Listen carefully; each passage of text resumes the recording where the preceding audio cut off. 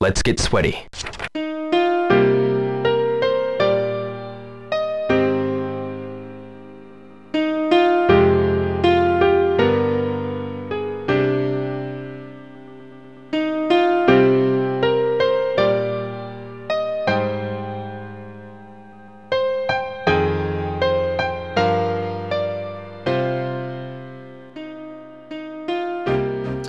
Hello and welcome to the Shenmue Dojo Show.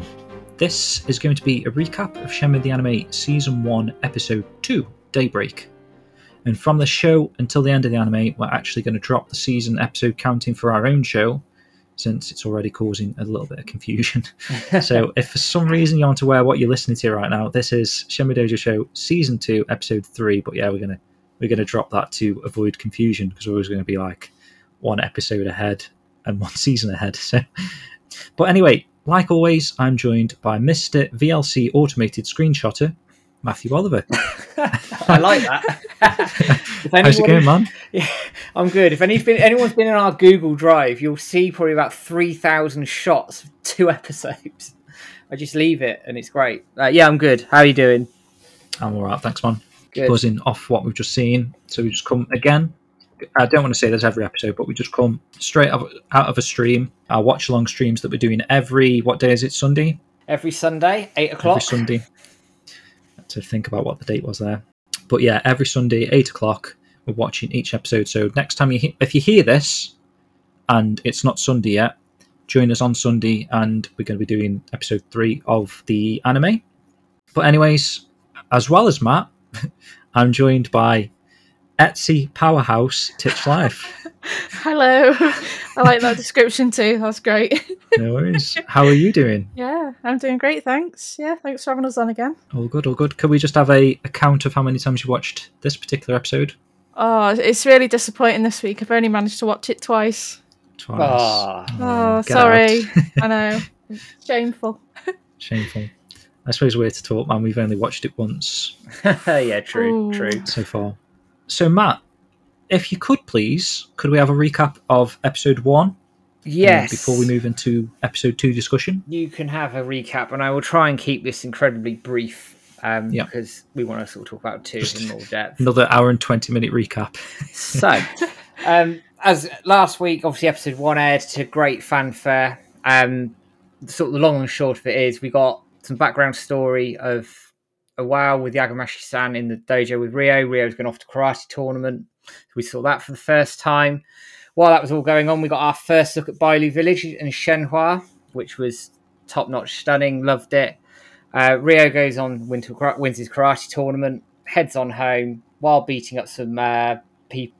Is it Eniki and his friend in the park, saving Nozomi. Witnesses the death of his father Iwao at the hands of Landy.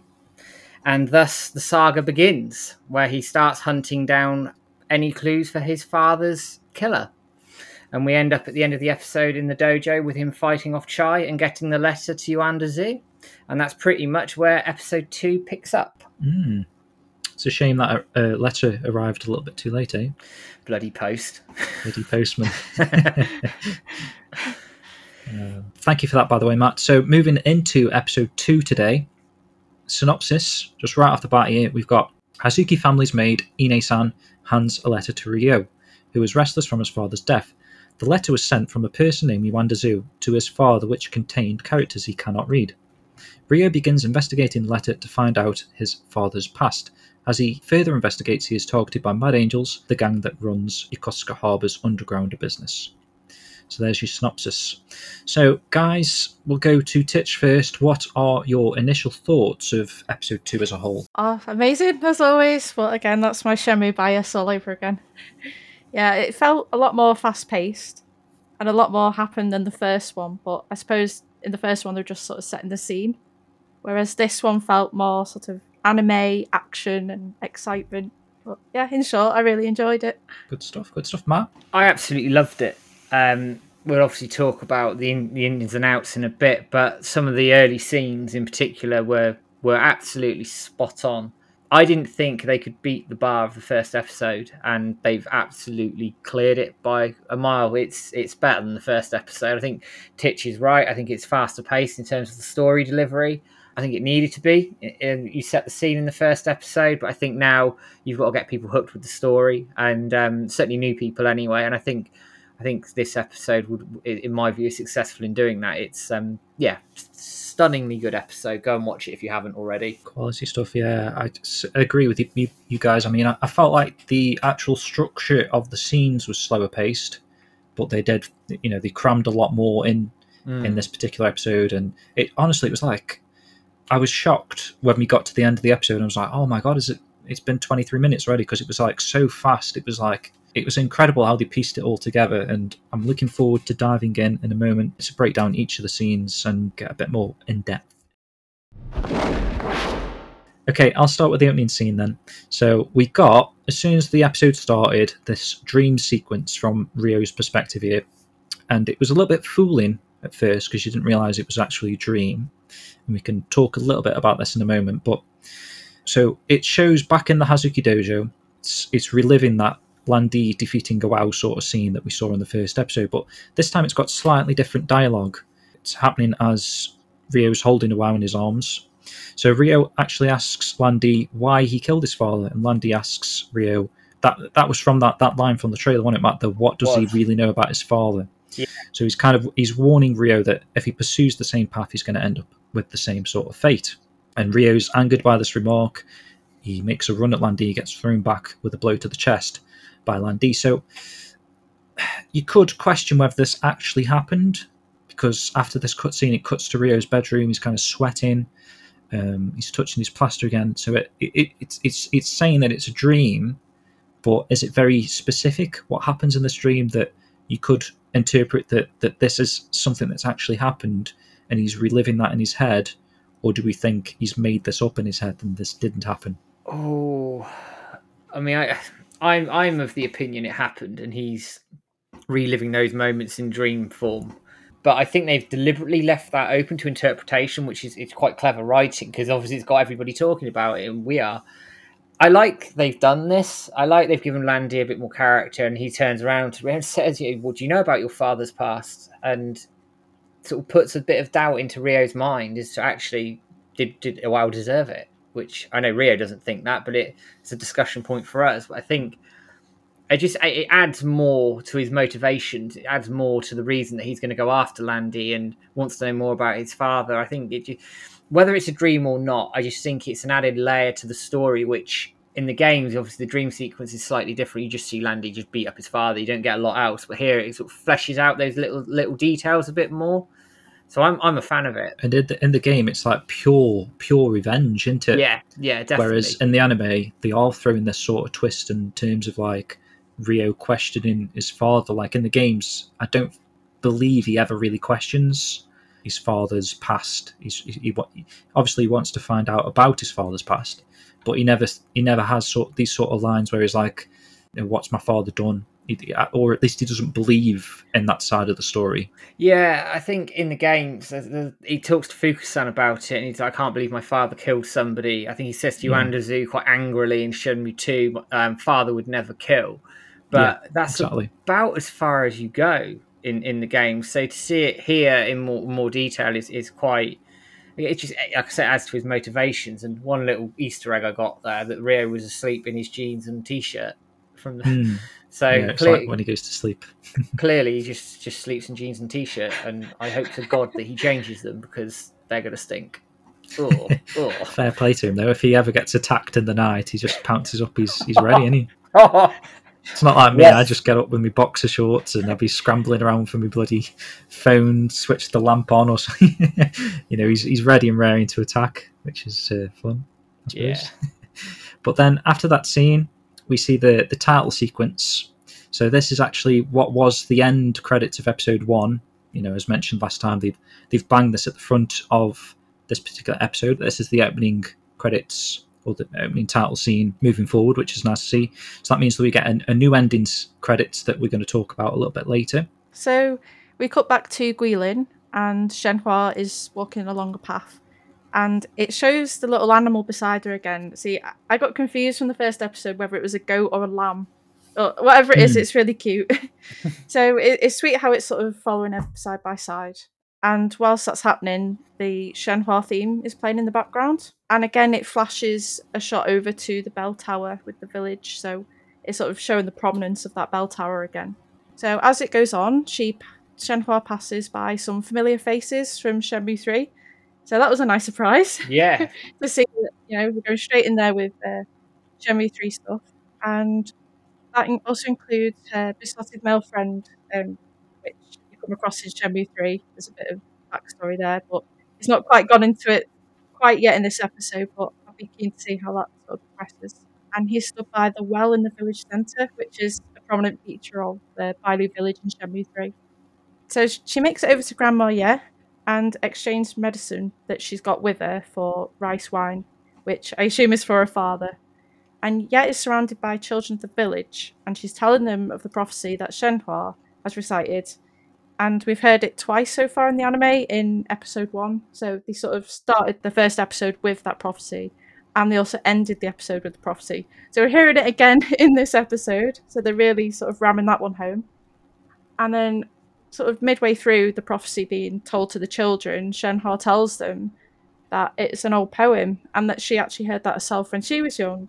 And then whilst Grandma Ye is still going on through the prophecy, a child actually stops Shenhua in the middle of it and asks who he is that Grandma Ye is referring to in the prophecy.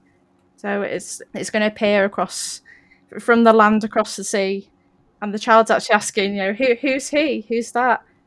And it sort of stops there because Shenhua's probably pondering the same thing, but then it sort of made me wonder, does she already know? Has she already got sort of a premonition of who that might be? Possibly, yeah. Could be pointing to that, couldn't it, really? Yeah, and then straight after that, it cuts back to the Hazuki residence. So we were saying, Matt, that we really appreciate these scenes. These are amazing. This just adds to the lore of the third game, really, doesn't it, really? Because you're seeing stuff that's happening that didn't happen in Shenmue 3 at this point anyway, and it doesn't happen when you're playing Shenmue 1. So for them to insert this scene in the anime, it's nice to get to see that Bailu village that we've seen from Shenmue 3 and get a brand new scene out of it at the same time, and giving a bit of depth to Shenhua's character before we even meet her in the further down the line. Yeah, and I think it shows a respect for the Shenmue 3 game and the source material that is there. I mean, I know Shenmue 3 is a topic in itself, and we're not going to go into it here in terms of the story that was there, but I think it shows a great respect for what is there, and I think Shenmue 3, as things have gone on, I think it's got more respect than it previously had upon release, but that's just, we'll leave that as it is. I mean, the people that she passes in the village, it's Mr. Su, who's obviously the big Tai Chi sort of master who trains the kids. He gives her a good little wave. And then the other guy is Ming Yang Li, who sort of has the hots for Shenhua, but doesn't sort of ever act upon it. He sort of chickens out a little bit.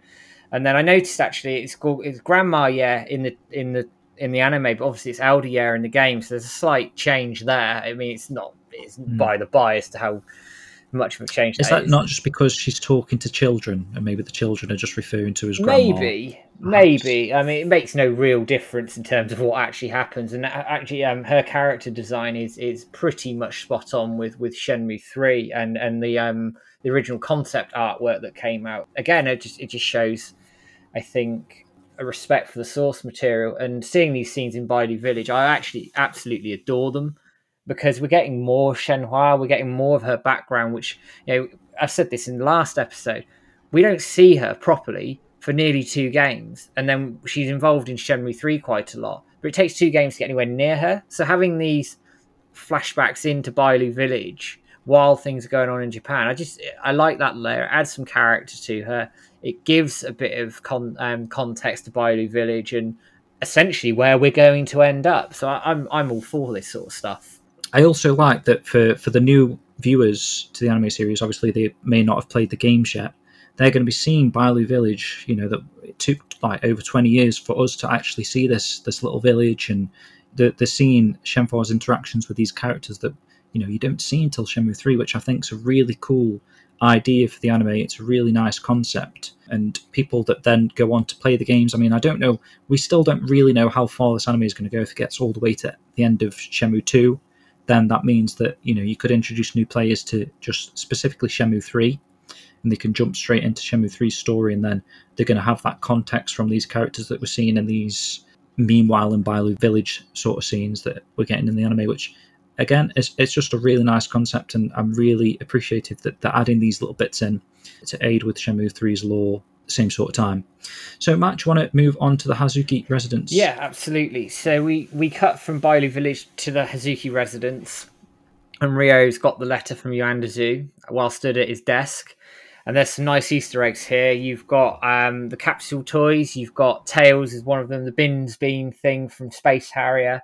And you've got a 16-ton thing. I think it's from Fantasy Zone, if my memory serves me correctly. Yeah, it is. So you've got those capsule toys there, and an open capsule as well. You've got the boombox on the desk, which is great because clearly Ryo's won that from the raffle. Good man. And then you've got the cassette tapes as well. So there's like a bunch of Easter eggs, and actually if you go through the episode there's lots more Easter eggs which we'll touch on as we go. And I bet we've missed some as well. Yeah, of course we have. There's loads kicking around. And then it flashes back to a cutscene in the dojo where Ryo's asking Ine-san if she knows who the letter is from. She says she doesn't know, and that it's reiterated Ryo wants to go and seek out whoever this is, Yuandazu, to seek out his father's past. So again, this is like another scene that they could have sort of tagged on to episode 1 if they wanted to, but I think it's more effective here, and having that little flashback gives it some context, and then it sort of gives Ryo a motivation to go for it.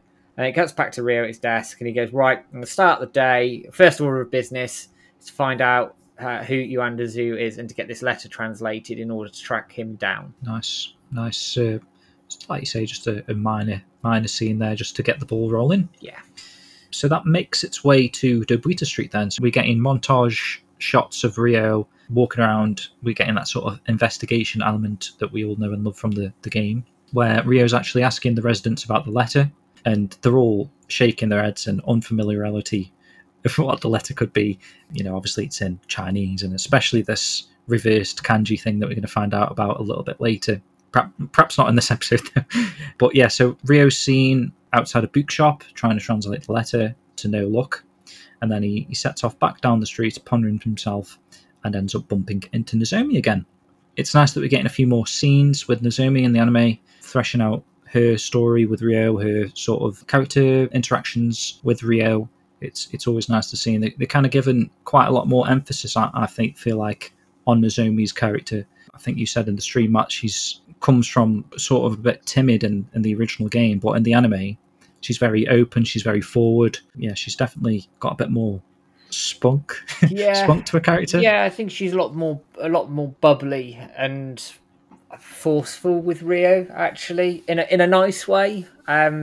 Yeah, and likewise, Ryo's not quite as cold with her. In the games, he's pretty cold. He's not particularly interested in anything she has to say. Whereas at least here, she calls him out on not being very good about asking for help, and he sort of he takes a step back and smiles at her for it. Again, it's a nice touch to Ryo that we didn't really get. I know he smiles at little bits and pieces in the games, but generally he just ignores her, though, he does. He just ignores her, and that's the end of it. Whereas at least here, he's got a bit more of a interaction with her. There's a relationship with the two of them. It's sort of, as Titch was saying in the previous episode, they're sort of building this budding romance, which we clearly know is not going to go anywhere. But hey ho. Unless it does in the anime, I don't know. Wow, you never know. It's going to get a little bit more. So Nozomi asks Ryo why he has a long face, and he acts a little bit cagey about the letter around her. He just kind of doesn't want her to get involved, I suppose. But she does offer to help despite not knowing the details, and I think she says Ryo's never good at talking to people, so if she tags along, she can help out with asking some of the shopkeepers and stuff for help. So yeah, I mean, how are you finding Nozomi and Ryo's relationship so far, Titch? I love it. I totally love it. Yeah, because I've always been invested in the story of the game more than anything else. So I just love how the anime is padding out all the lore and all the little interactions, and it is really nice to see that Ryo's not being as harsh with Nozomi in the anime that he is in the games. But I think the flip side and sort of the downside to all this is in the back of our minds, knowing the outcome. That she obviously, spoiler alert, eventually ends up going to Canada, and they both go their separate ways. So yeah, it's quite difficult in a way watching this all sort of blossom knowing that it's not all going to end totally well, but you never know. We've only got up to Shenmue 3, so hopefully beyond Shenmue 3 we might actually see her again. I'm holding out hope for that, because they must be padding out the relationship for a reason. Yeah, that's a good point, actually. They do seem like, especially in the anime anyway, they're padding it out, whether they just want that heartfelt, emotional moment when she says to Ryo, I'm leaving kind of thing, and Ryo's already set on his journey, he's going out, so these sort of that split, maybe they want that to be a bit more impactful in the anime, but yeah, it's a possibility that perhaps if the anime goes further past Shenmue 3 even, they could end up planning out this sort of getting Nozomi back in somehow. I don't know. Just throwing it out there. We can only dream. Well, I don't know who thinking romantically now, is Nozomi number one? Or because there's that kind of romance building between Shenhua that obviously if you're coming from the anime, this is a bit spoilery, I suppose, for the future, but I probably should have said spoilers up front anyway. We're going to cover bits and pieces throughout the game, but is Nozomi top of Ryo's list? At the moment, you would have thought so, but I mean, going into the games and Shenmue 3 and beyond, I mean, who knows? They've teased romance, haven't they, for Ryo and Shenhua? I know Yu Suzuki talked about there being a theme of romance somewhere in the Shenmue lore. So I don't know how far they'll take that. I mean, it seems quite obvious that Ryo and Shenhua might go down that road.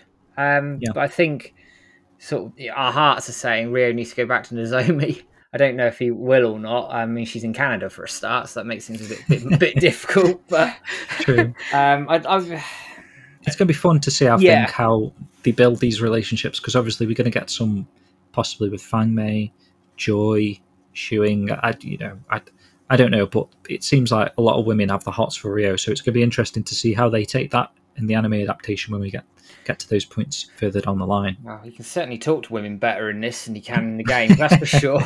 That's true. You cut to a warehouse, which I presume is at the harbour. You see Chai crouched down with a load of pallets, with menacing eyes in the shadows, and he's bitter that Ryo beat him up, and he's pondering the second mirror in order to impress Landy. It's just a very short scene, but it's a reminder, I think, that Chai hasn't gone anywhere, and I mean, it's pretty obvious he's going to appear in later episodes in some capacity. It's just how I think at this point.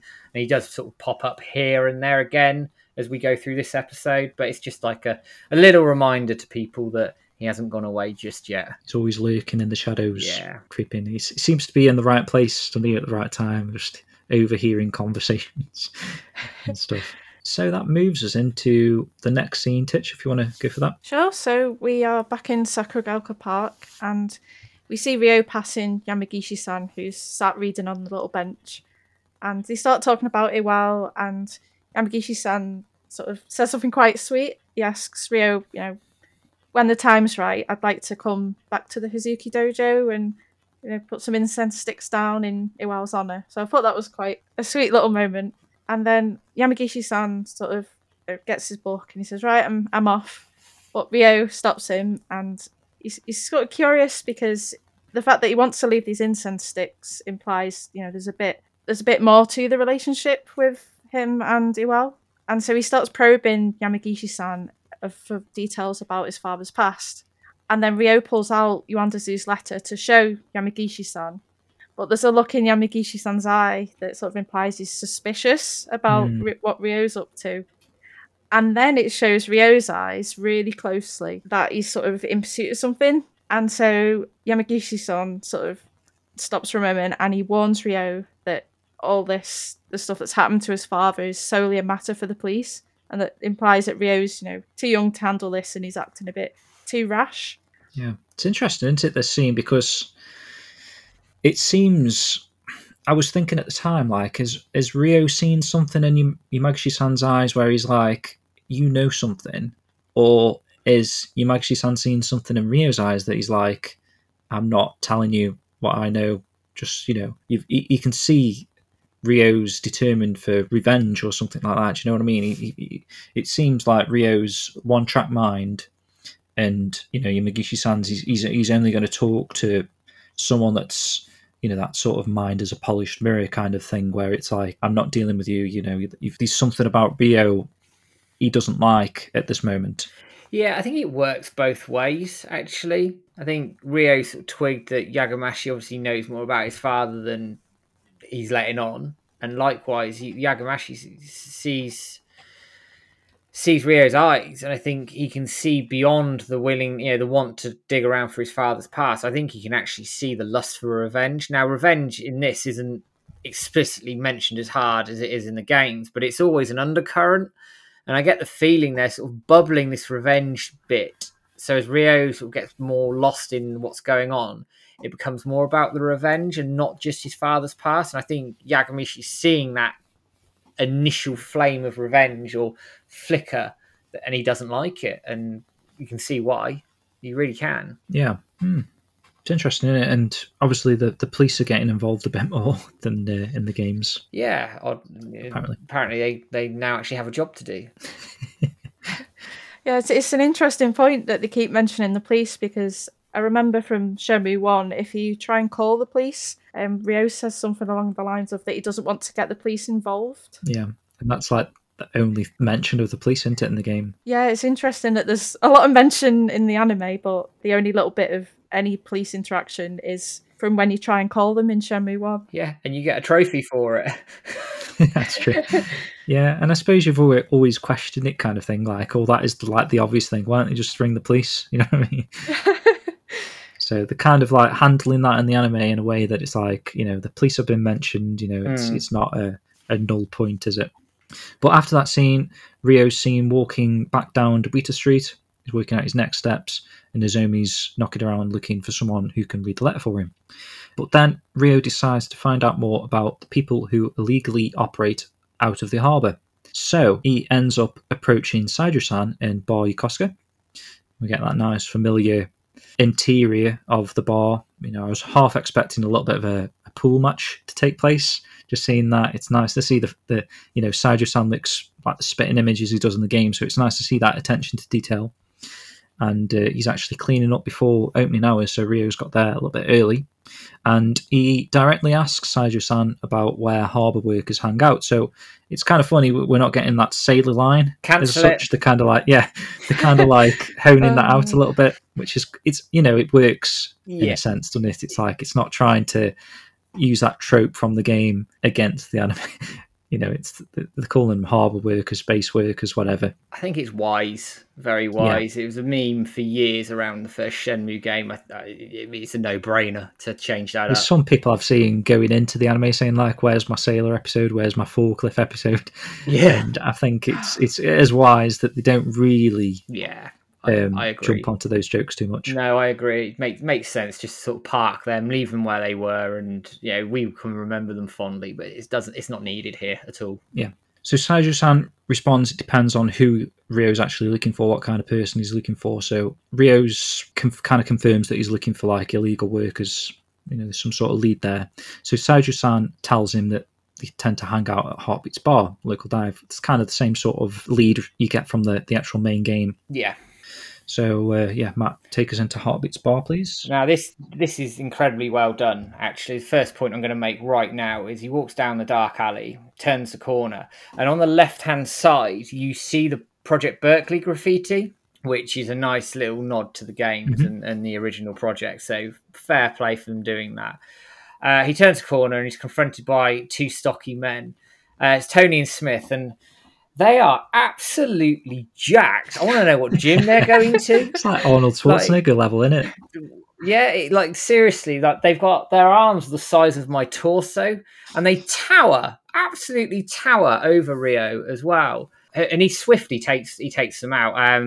One of them goes for him first, and the other guy goes with the bottle, and Ryo puts a knee straight into his stomach, which, again, if you do the QT in the games, that's the exact same move that Ryo uses in the games. He just plants a knee into him, takes him down, and then sort of strolls on off and enters the bar. Very brutal, isn't it, the fighting scenes again?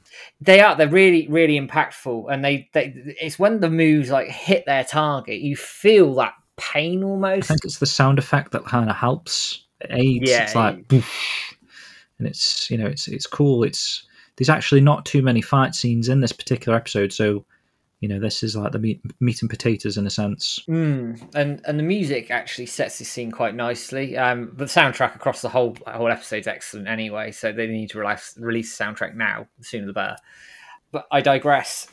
Then Rio enters the bar and he's instantly mocked by the bartender and the occupants due to being a schoolboy, and they suggest that he should be drinking milk. I like that nod that they suggest he should be drinking some milk. He then goes and asks about someone who knows about Chinese operations, and I know in the game he talks about Chinese ships, so it's not too different there. Bartender sort of plays dumb. They start, and the occupants go for Rio. The guy puts his hand on the shoulder. In the game, he calls him a TV detective. Yeah, I think in here it's like cops and robbers or something he refers to. Rio tells him to back off, and it kicks the fight off where he launches that guy across the bar, kicks the other one through the table, and then launches the final guy after he's like tries to hit him with a stool. He then kicks him over the bar again. Pretty much one-to-one to the games in terms of the moves he uses, and also where the guys end up and the order they're attacking as well. So again, it's another small attention to detail that I think we can appreciate as fans that they've looked at, and they could have easily just gone, they'll attack in random order or whatever. No, they've kept it right, and it shows respect for the source material. So they've all been beaten up, the bar's been destroyed. And the bartender says, well, I'll tell you some information, but you don't show your face here again. Same as games. And then he divulges that the guy he wants is called Charlie. Yeah. So we get the whole sort of Charlie angle from the games, which, again, it's a nice touch. Yeah, just without the leather jacket and sunglasses and stuff, we directly know who this Charlie guy is, basically. Yeah, we know who he is from the start. So they've cut a little bit out. Makes sense. I completely see the point. But you've got that angle pretty quickly. Yeah, they're cutting out like the game fluff, aren't they? Just to get to the point. Yeah. So yeah, to be expected. So we cut to the next day, and we're back in Debuita Street, and Rio is outside the Knockin motorbike store, and he's asking the owner, Ono-san, about Charlie. I mean, he actually gets some information from Ono-san, and he confirms to Rio that Charlie is an illicit broker, and he knows a lot of people in the underworld. And then shortly after that, we see Kirita-san, and he passes Rio a note with a drawing on it, and I'm not quite sure what it is, but I'll be interested to look further into that and find out. Okay. And then we cut over to what we know as Okayama Heights from Shenmue 1. Yeah. And the door of the tattoo parlour. And it's even got the same poster as the game with the opening and closing time. So that's a cool little Easter egg. Skull, is it? Or something? Yeah, yeah, that's the one. Good. Yeah, so this is quite an interesting one, watching it compared to the game. So Rio enters and leaves the tattoo parlour after you see the owner shaking his head. And then as Rio's leaving, the owner picks up the phone and is clearly giving a tip off to someone, which I assume is Charlie, that Rio is looking for him. Yeah, and Charlie actually realises later, doesn't he, or he says something like to Rio, like, I hear you've been hunting me down kind of thing. So that kind of, it does allude to he was tipped off by this tattoo guy. Yeah, totally. And it sort of gives that away in the next scene, which is in the warehouse. Yep. So we see Charlie talking to his henchman, and they're talking about Rio. So yeah, I think there you go. it's then, yeah. clear. Yeah, it's very clear from the last scene that he's been tipped off about Rio. So he's wondering who he is and why would he out for anything to do with Charlie. So I think they're joking around saying, someone else is pissed off with Charlie. So we're getting a bit more information that Charlie's not a particularly good guy. And also, Charlie mentions the Chens, which, if you're new to the anime and the series as a whole, the name Chen probably means nothing at this point. But yeah, Charlie's suspicious that whoever these Chens are, they were the ones that had sent Rio to them. Which is interesting as well, because as far as I'm aware, there's only two Chens. There's like your Master Chen, your Guizhan Chen that you're going to learn about in episode 3 by the looks of it.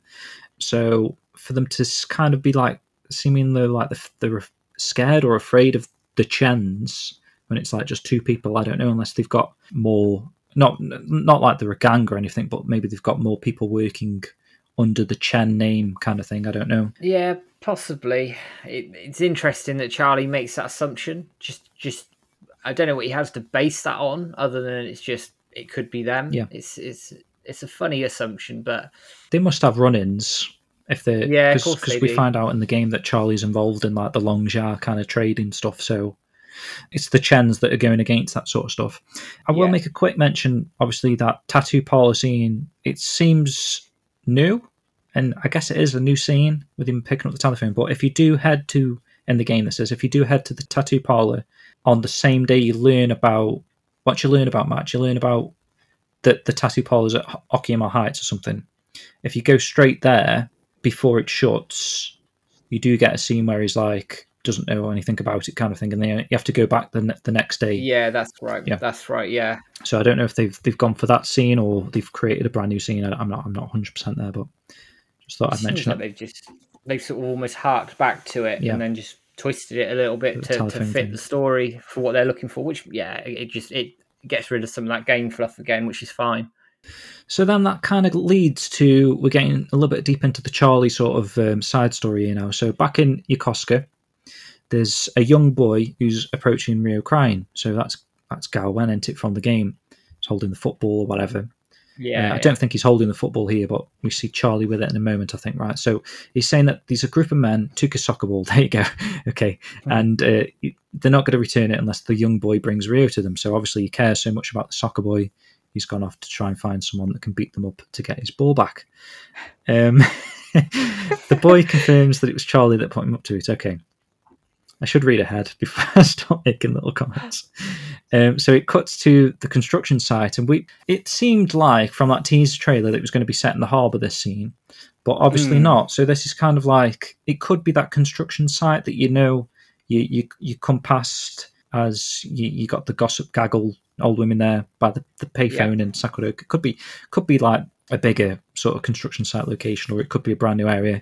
But I was making the point actually when we seen this scene live that I'm pretty sure, based on what we've seen from like Switch over at Phantom of the Stone, now he's digging out these shots of what they're showing to be Yokosuka and comparing it to like real life locations from the actual city.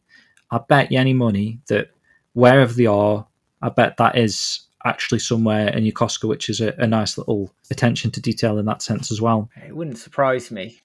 It really wouldn't surprise me. You look at like Debuita Street, the tunnel, a few other bits and pieces. It's 1-to-1, isn't it, with the real life locations? He found actually the school and the martial arts tournament sort of area, and it's spot on. It's crazy. They must have had someone going and taking photos for him or something.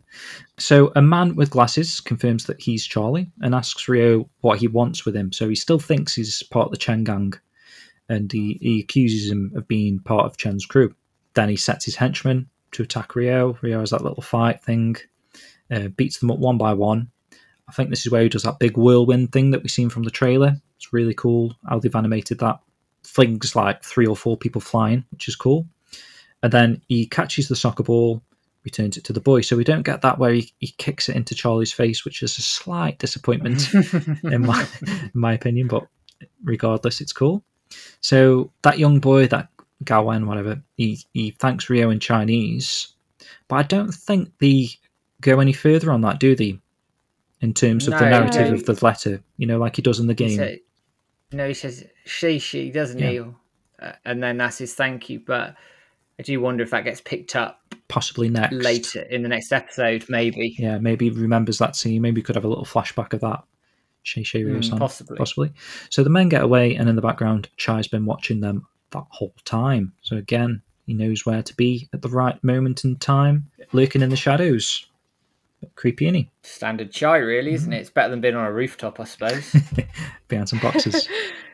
So we're outside your arcade, which is noticeably bigger and looks slightly different in the anime to what we know in the game. And Ryo and Nozomi are talking to Wang, who is a member of the staff at the Aichi restaurant. So they're asking him about the letter from Yandazu, but he says to Ryo that he can't read the letter because there's something wrong with the characters, which is an interesting point. So straight after that, Ryo starts walking Nozomi back to Ida Florist, which is where she works, and also I think she lives there as well. And she mentions to Ryo about a university orientation and that she'd really like to go to the same uni as Ryo in Yokohama. But the scene alludes that Ryo hasn't even thought about university much, and it sort of shows Nozomi at the end pull like a face, like that realization that, oh goodness, he's totally forgetting about his studies and how important they are, and He'd obviously really like I to. wonder how far off they are, like, of the next term or whatever. Is it like a... It can't be that far. I mean, assuming this is following game canon, Yeah. you're in December now, aren't you? And I mean, over here, the traditional academic year is what, September to July.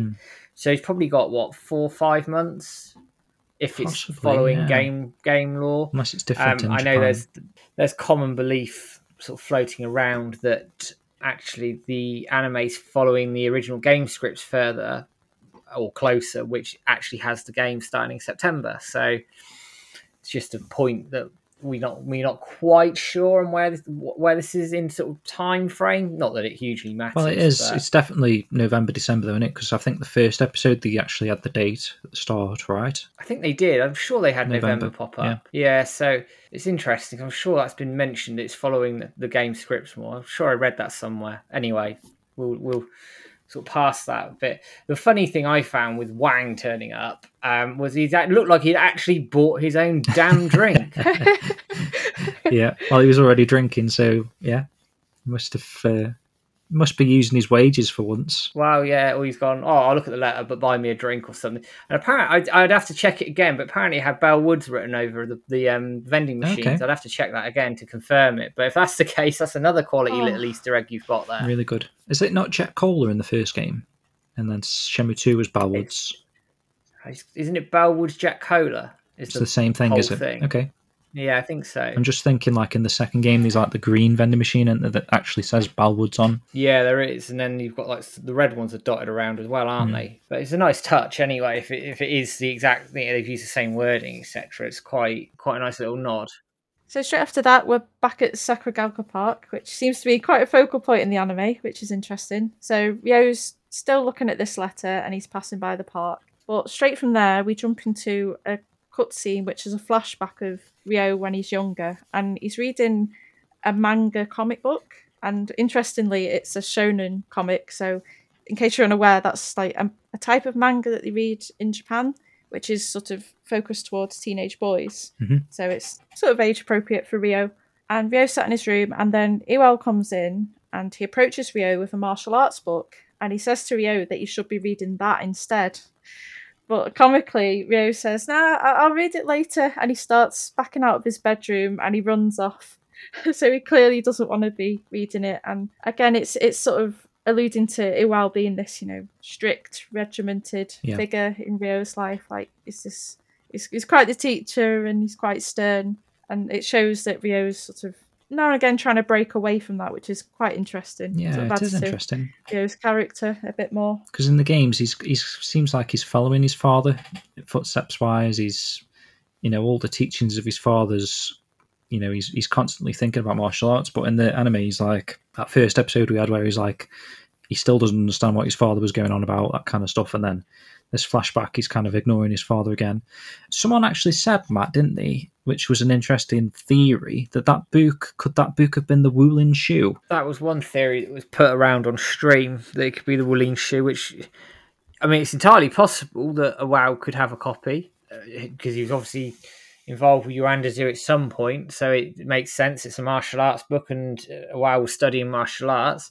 I know another common theme was it was like an extended move scroll, sort of harked back like as a little nod to the move scrolls you get sort of dotted around the Hazuki Dojo and the ones that you can buy in the antique shop as well. Yeah. So either theory could work. It'd be a bit.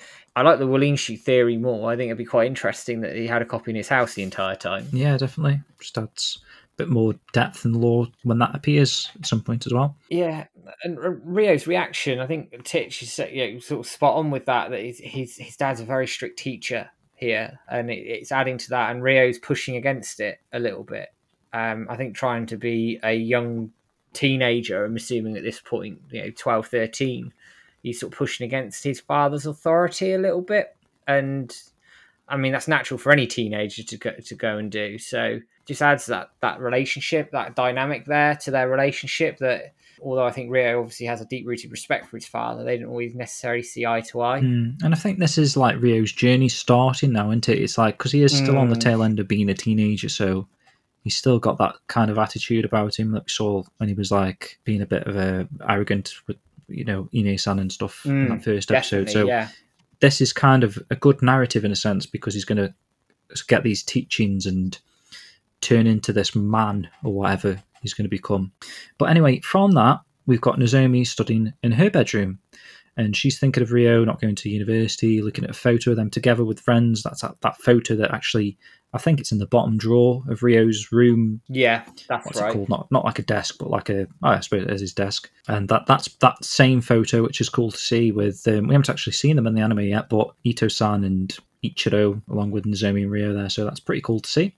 And then she's actually interrupted by a phone call from her father in Canada. So that's, again, is that alluding to the Canada thing, where maybe your father's saying that you're going to have to come to Canada now, and then we're going to get this heartfelt scene in maybe next episode or the episode after. That's going to be interesting to see where they take that now, because obviously we know from the games eventually she's going to go to Canada. So is this that moment where she's been told to return? Do we think? I think so. I'd put money on it. Yeah, totally. And then it kind of switches back to the Heartbeats bar. We've got Charlie and his henchmen talking about Ryo's non-existent connection to the Chens. So they're questioning whether or not he is linked to the Chen still. So that alludes to sort of a turf war currently existing between them. He then overhears a conversation between two stocky men. So as they're drinking there, you've got your Tony and Smith walk in the bar, or they're at the bar anyway, ordering the drinks, and they mention Schoolboy, which triggers Charlie thinking about Ryo. So he offers them both a job to do. We don't actually know what that job is yet, I don't think, right? No, we don't at this point. It's later on we find out what's going on.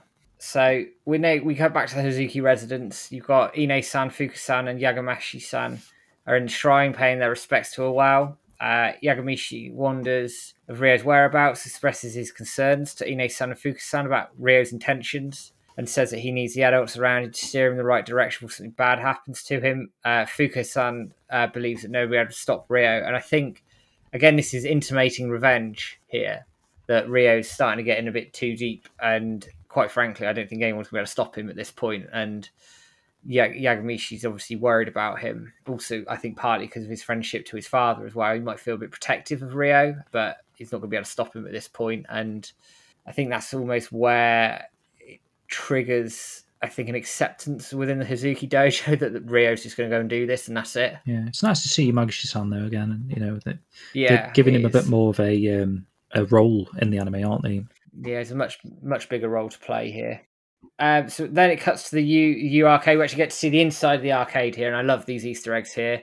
So you've got QTE title, you've got a site QTE, I believe, and then you also see sort of in the background you see the Hang On cabinet. There's a Fantasy Zone poster, and you see a little clip of Virtua Fighter being played by a guy as well.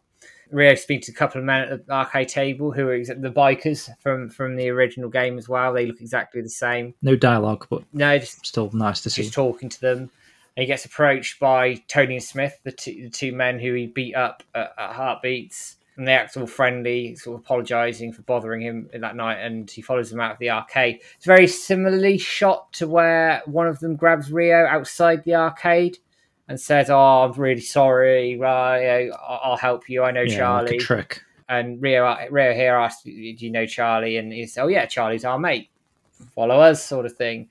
And it cuts then to this building that's under construction. And well, you mentioned that it looked like the theatre or something. Yeah, didn't you? like New Cosgrove Theatre. It does. I'm pretty convinced it's a theatre in Debuita which is under construction, which is on the maps in the games. It makes sense that it's there, because a car park fight in reality, you see like 8 people having a proper scrap in a car park. I think the police are going to turn up. So doing it in a construction yard makes more sense in terms of that sort of covertness of it and things happening. But they lead Ryo to this construction yard, or the cinema that's under construction, and they knock down these metal pipes into his path and start swinging bricks over him. They put a bin over his head, which had me in stitches.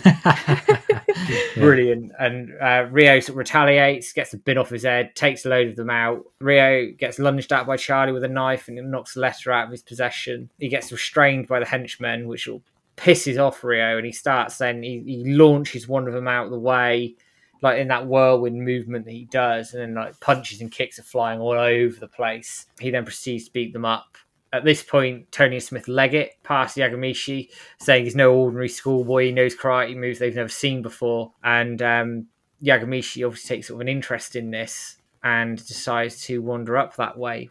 So Yagamishi's obviously overheard these guys. So he takes an interest and wanders over to the unfinished building where he sees Charlie with a knife and Ryo standing in fighting stance, ready to defend himself.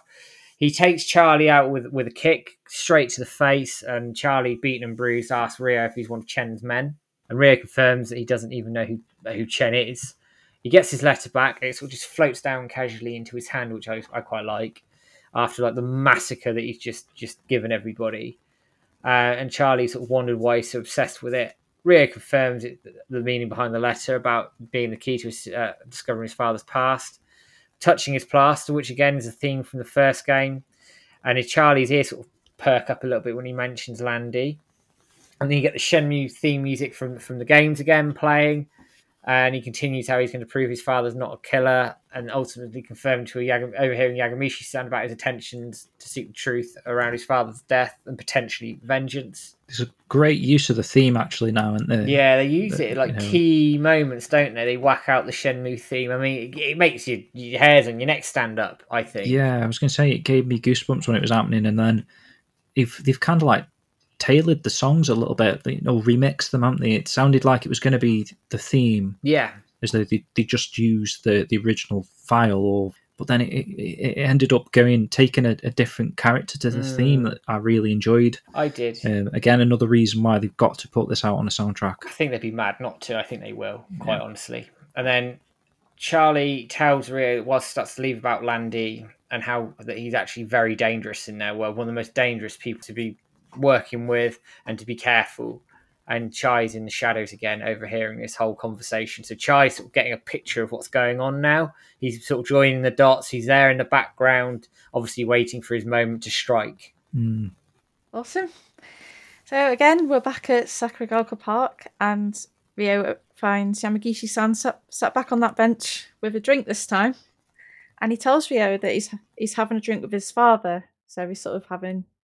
Sake, wasn't it, a game, I think? Yeah, so it's quite an emotional moment. So, he's obviously, we know that Iwao's passed, and it's quite deep, quite nice.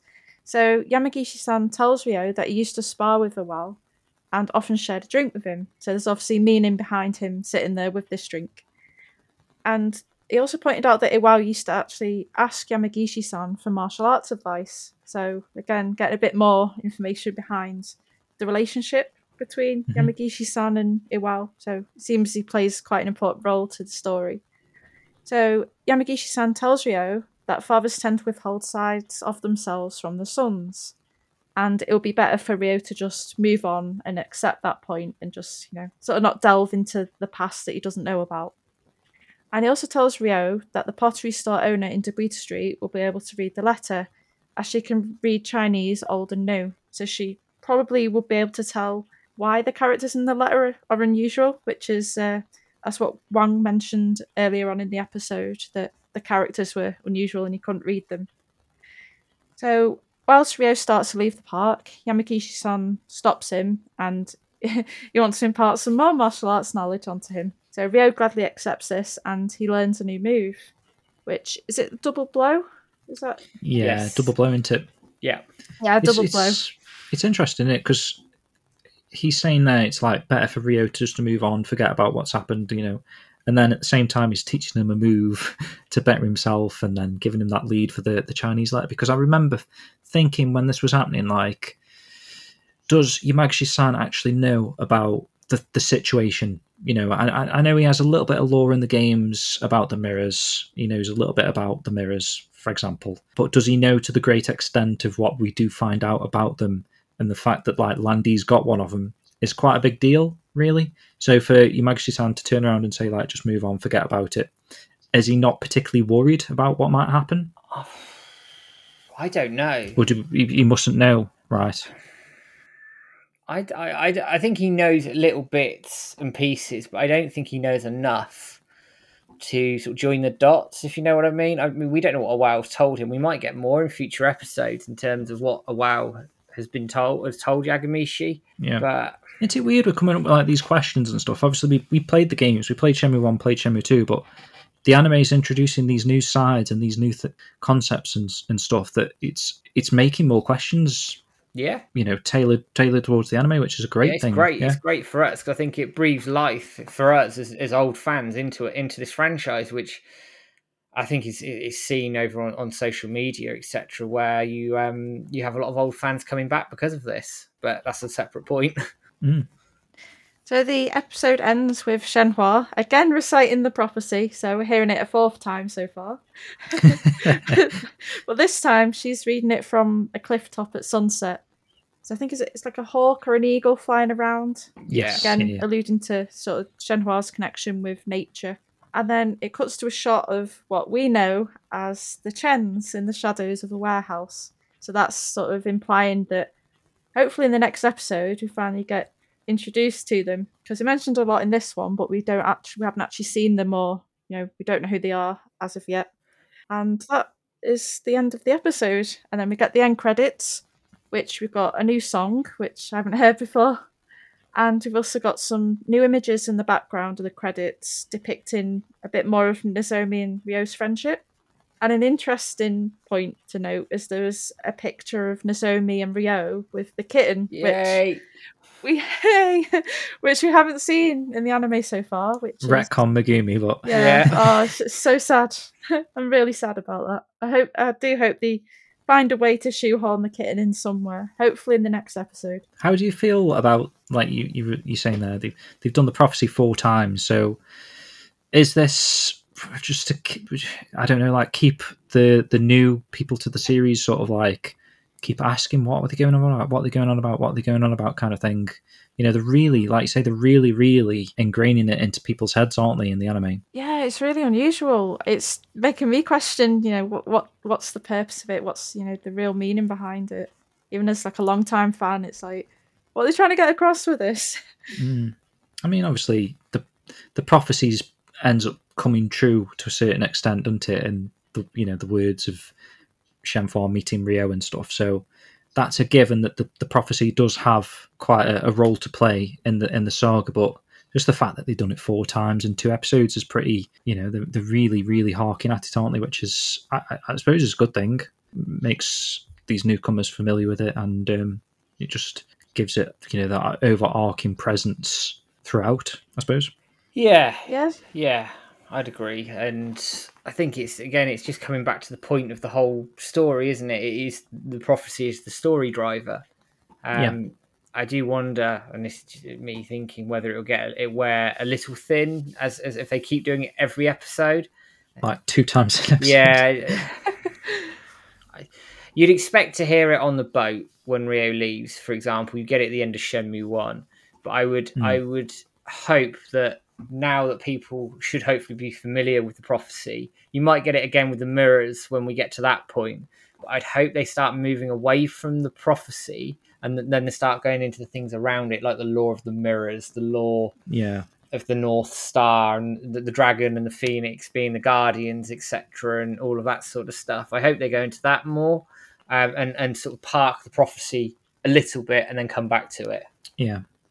All right, guys. Well, I think we've done episode 2 some justice there.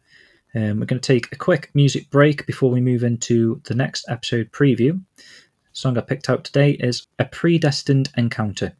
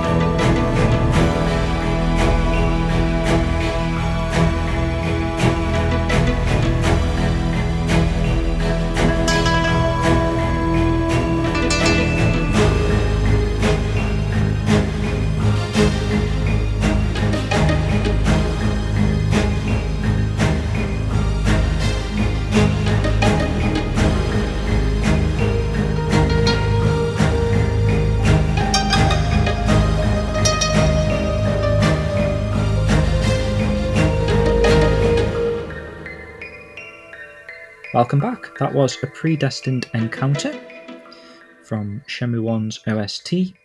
That was the theme of Master Chen in the warehouse, so obviously that's going to allude to what we're going to see next episode. Matt, so what did we actually see in that preview? So we got a very short, probably wasn't even 30 seconds actually when you include the ending bit of Ryo and Guizhang having their fight in the streets. So this is at the point where obviously Ryo has met Master Chen and Guizhang turns up and Ryo's like, what are you doing here? And he has a bit of have a bit of a scrap in the street. And then it ends with Guizhang holding a move, I think a pointed hand move to Ryo's head. And then he goes, you really don't sort of understand how deep you are in this and you don't understand your role, which is very similar to the games. So it's obviously alluding to, I think we're now at the point where Ryo's probably searching for the Phoenix Mirror and probably sort of encouraging Ryo to hurry up. So I think next episode, we're obviously going to meet the Chens. I reckon we'll probably find the mirror. We might, I reckon, see Chai have another go at trying stealing it, because now the mirror is obviously in Ryo's possession at this point, assuming they go there. And I do wonder if we'll get Nozomi telling Ryo she's going to Canada. Ooh, do you think that could be a bit soon? I don't know. I feel like we're going to have at least I think they mentioned about the pottery shop, so we're going to see the Russia China shop as well. That's she's obviously going to translate the letter.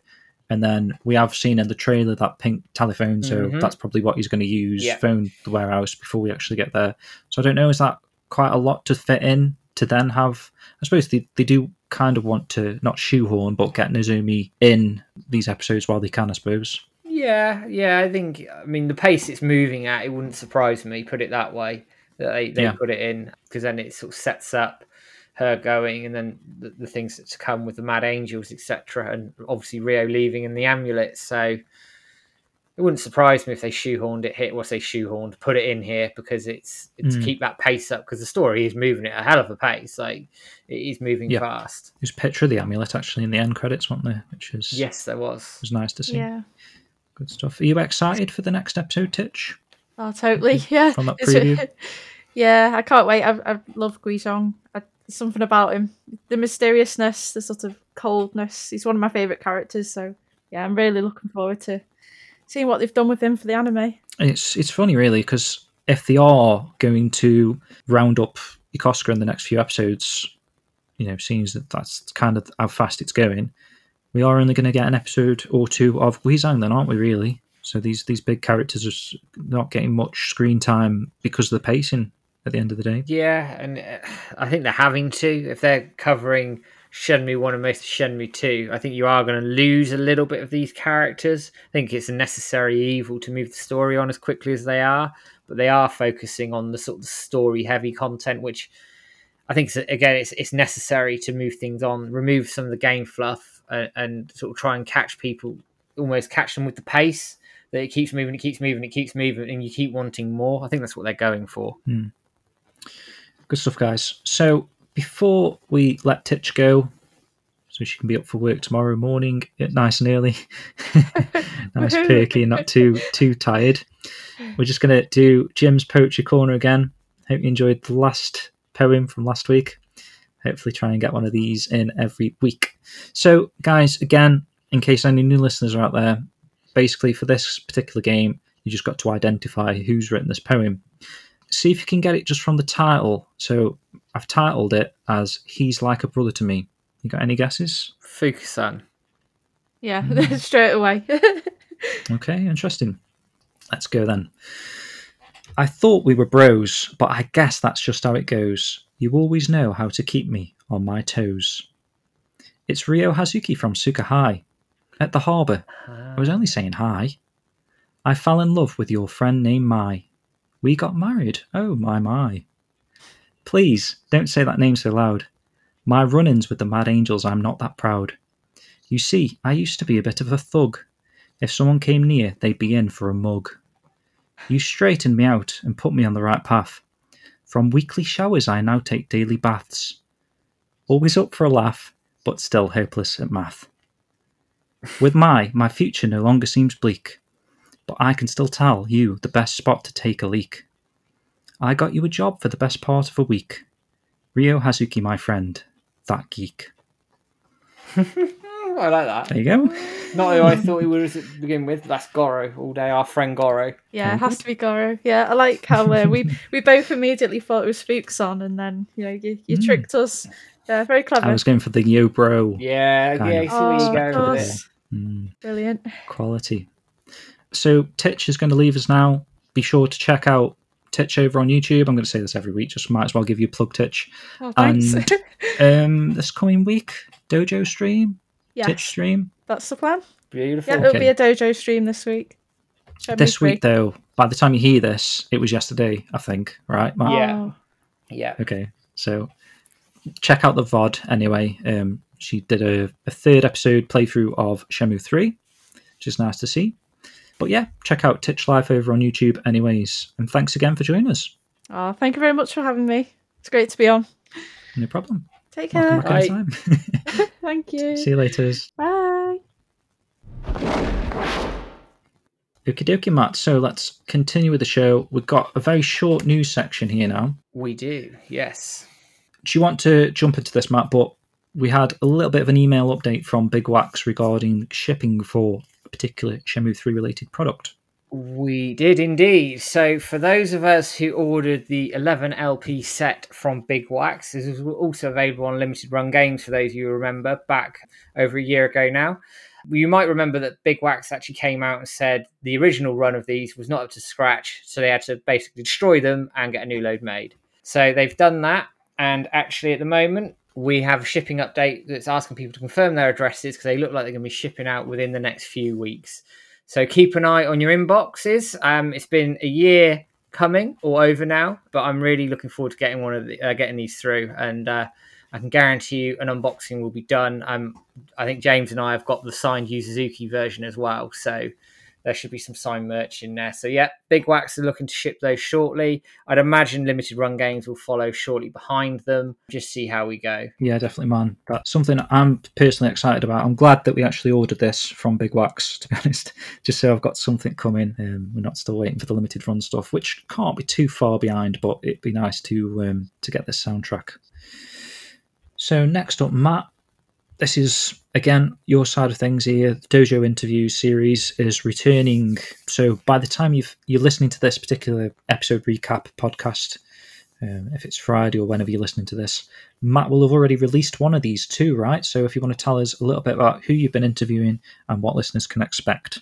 Yeah, absolutely. So the one that I would release by the time you get to this is I had an interview with Joe Daniels, who is the voice of Dol Neo in Shenmue the anime. So he hasn't appeared just yet, but he was kind enough to come on the show. I recorded the episode probably about a week ago now. Joe's a good laugh. Really, he knows his anime. He's been around a lot of anime, and we talked about the role of Dol Neo, who he auditioned for as well, some of the recording that he did, and I'm actually hoping to get him back once Dol Neo has been on in the anime to talk about some of the scenes that he's put in. He did describe that he did a lot of screaming and shouting in this, so that sort of fills me with confidence that we're going to get a very faithful recreation of Dol Neo. So absolutely check that out. It's all available on your podcast providers, and there's a YouTube video out there as an accompaniment for those of you who want to catch it on there. The other one that I did, and I recently released a teaser for it this weekend just gone, I did with Natalie Rial, who is the voice of Shenhua. And again, we talked about the recording, we talked about her character, we talked about her anime work, and we actually talked a little bit about the prophecy and how that sort of happened in terms of the New York Comic Con. I won't spoil it here. You can listen to the interview when I release that for the sort of talk around the prophecy and the funny story around that.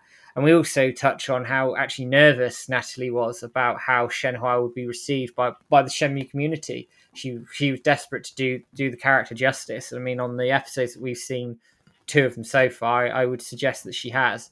And again, I'm hoping to get her back to talk about some of Shenhua's scenes as we go on. So keep an eye out for those. I'm also looking to get a couple more people on as we go. So you're going to get weekly content from us and the podcast. And then interspersed into that, you're going to get interviews from me as well. So it's very busy times here at the dojo. Very busy. Well worth it.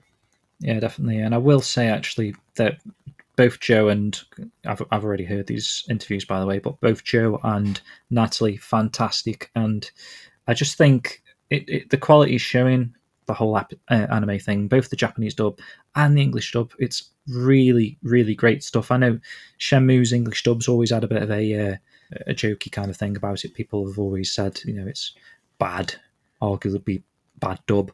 But from what we've heard so far, the English is spot on. It's definitely really, really good stuff. So yeah, I don't think Natalie has got any more nerves. No.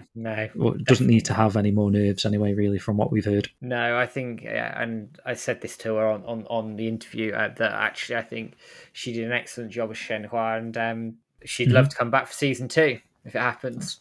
Yeah, as would we like her to come back. Yeah. Okay, so moving on, Matt, just talk a little bit about the blog posts that have been popping up over on Shenmue Dojo as well. Yeah, so you would have noticed over the last week, and by the time this airs, there'll be some more up there. Splash Breeze will be continuing his sort of recap of the episodes with some sort of small comparisons to the games, etc. Good reads, long reads, very well put together. Make sure you get yourself a cup of tea or whatever your tipple is, and sit and have a read of those. They normally release on a Monday, sort of Monday afternoon, Monday evening UK time. So check those out. And then around Wednesday, Thursday, Hiki will be releasing a deep dive of the episode in terms of talking about the Easter eggs, some of the lore, and much more in-depth comparisons to the games. So we've got 2 weekly blog posts coming out at the moment. So the content really isn't stopping.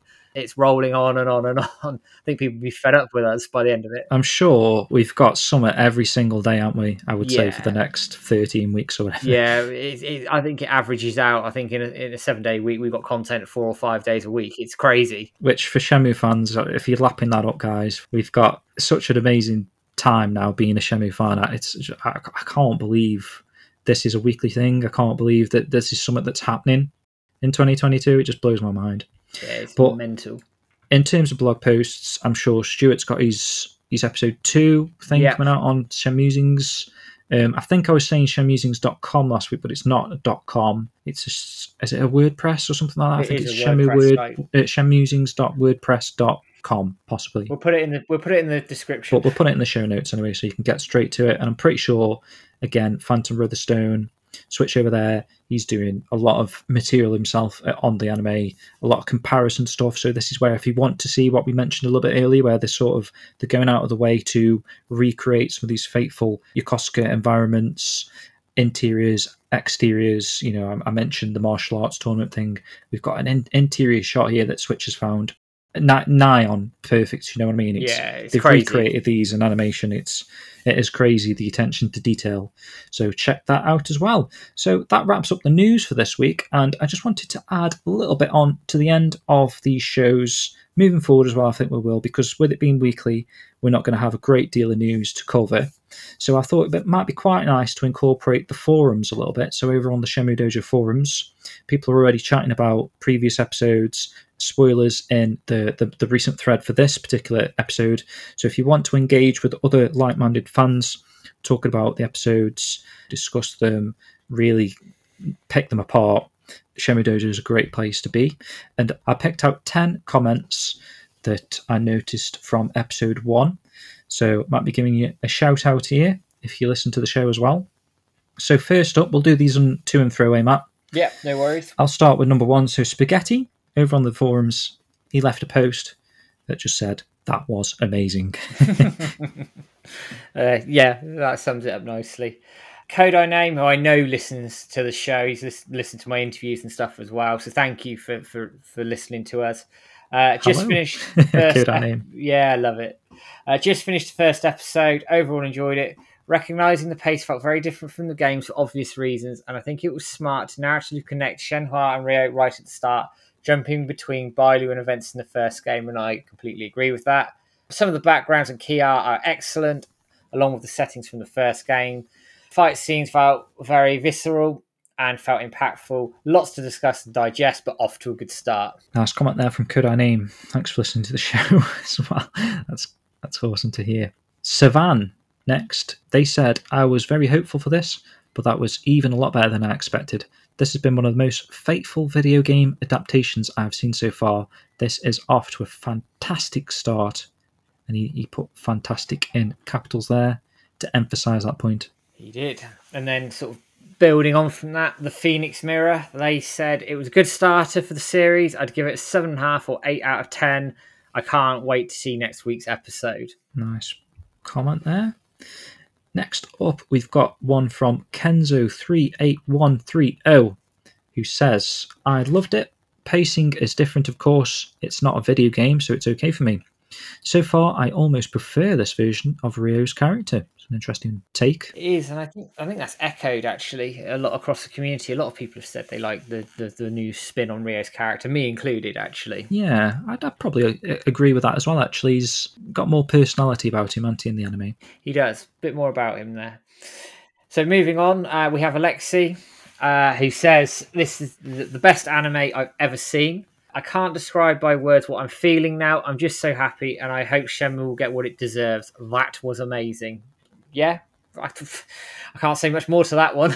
No, spot on. And then we've got a comment from Dark Side Hazuki. Well, that was fucking amazing, he says. My only complaint I have is that it was too short. Fair. Which, I mean, yeah, it's a good complaint to have, isn't it, really, that it's too short. Just shows you how much you're actually enjoying it.